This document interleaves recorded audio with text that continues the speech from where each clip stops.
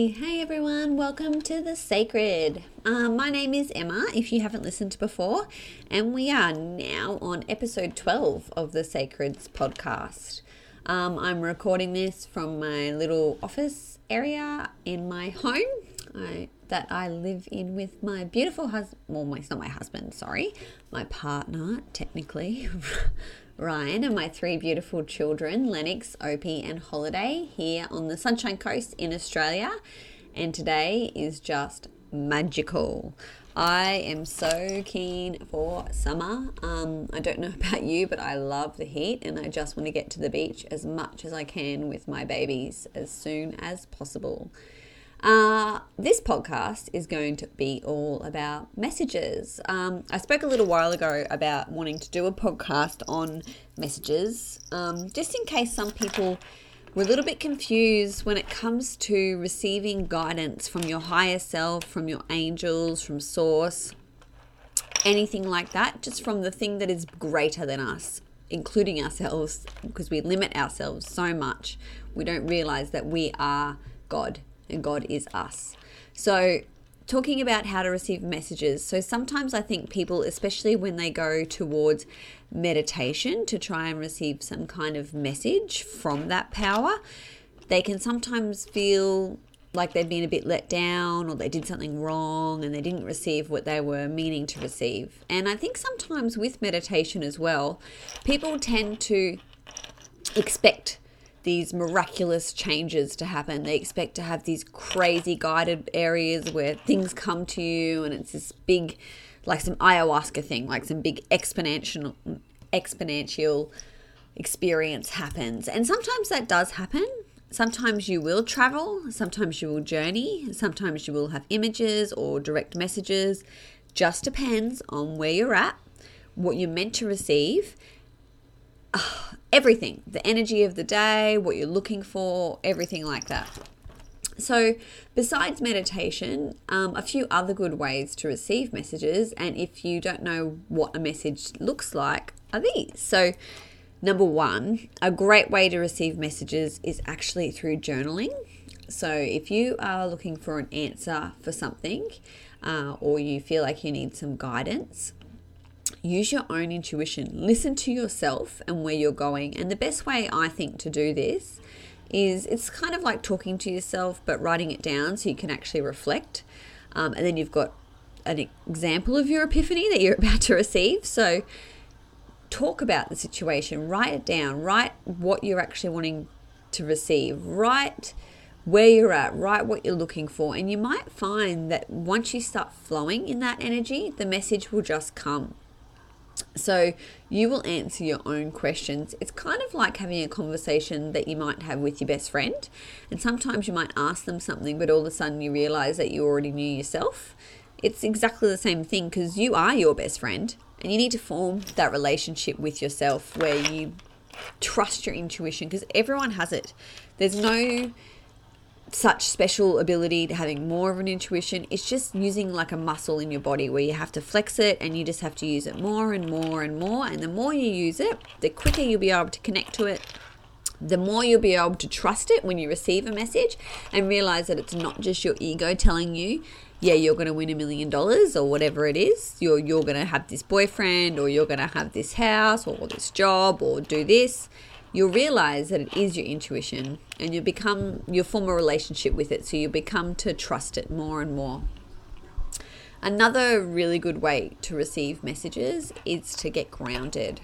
So for me, that can be going in the ocean on my own and just being in silence and waiting to hear and listen.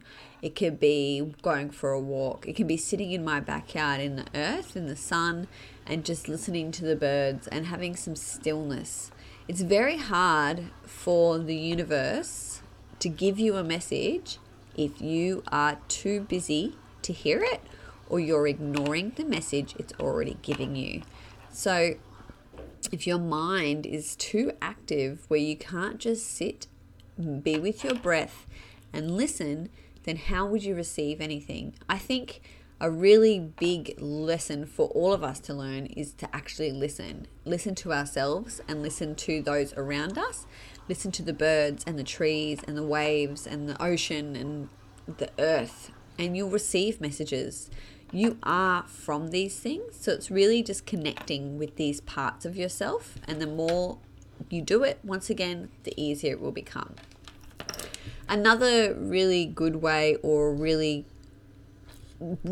practical way to receive messages, is often from others. So recently I had, just for instance, a massive message come into my life, and it was just a word that kept getting repeated in conversation. I would hear it in conferences or in movies or on the radio.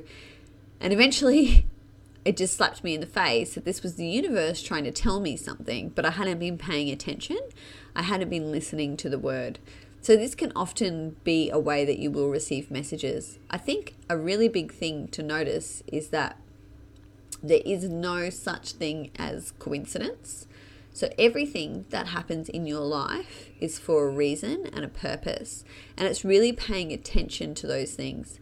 It can even be as simple as the way you feel in a situation. That can be a message.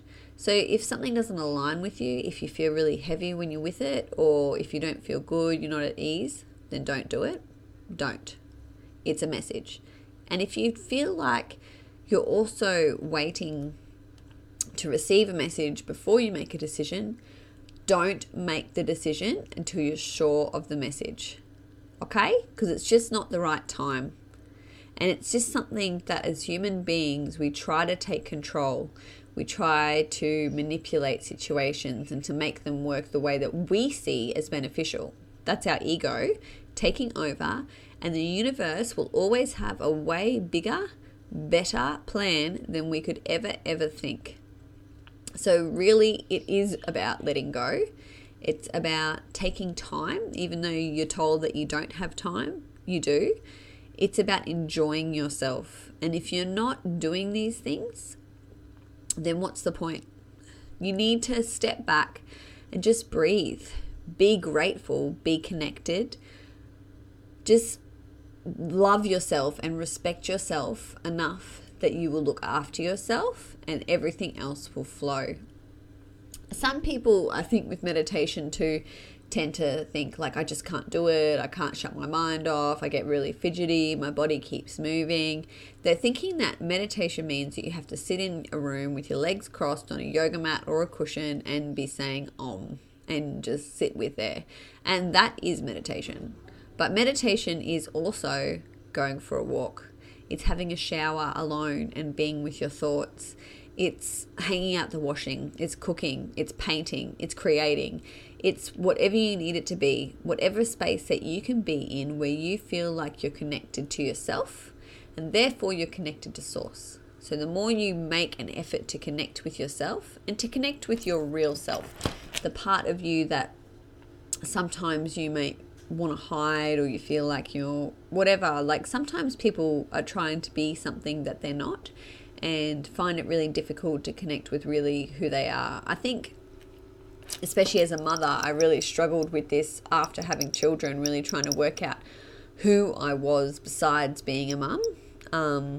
Because you lose your identity so much. You lose who you are because so much of yourself is given of service to your children and to your partner that you tend to put yourself last. And by putting yourself first, you're actually not limiting anyone else. No one else is missing out. If you put yourself first, then everyone else is still going to benefit in the same way that they would, if not more, than if you put yourself last. By putting yourself last, all you're doing is burning yourself out. You're not looking after yourself and you're not loving yourself. And that's what you're here for. You are infinite. You are beautiful. You are magnificent as the most beautiful thing in nature, the trees outside, the wind, the air, the flowers, the birds. That's you. That's you as a whole. Don't forget that. Don't let go of that. Don't let anyone else tell you any different than that.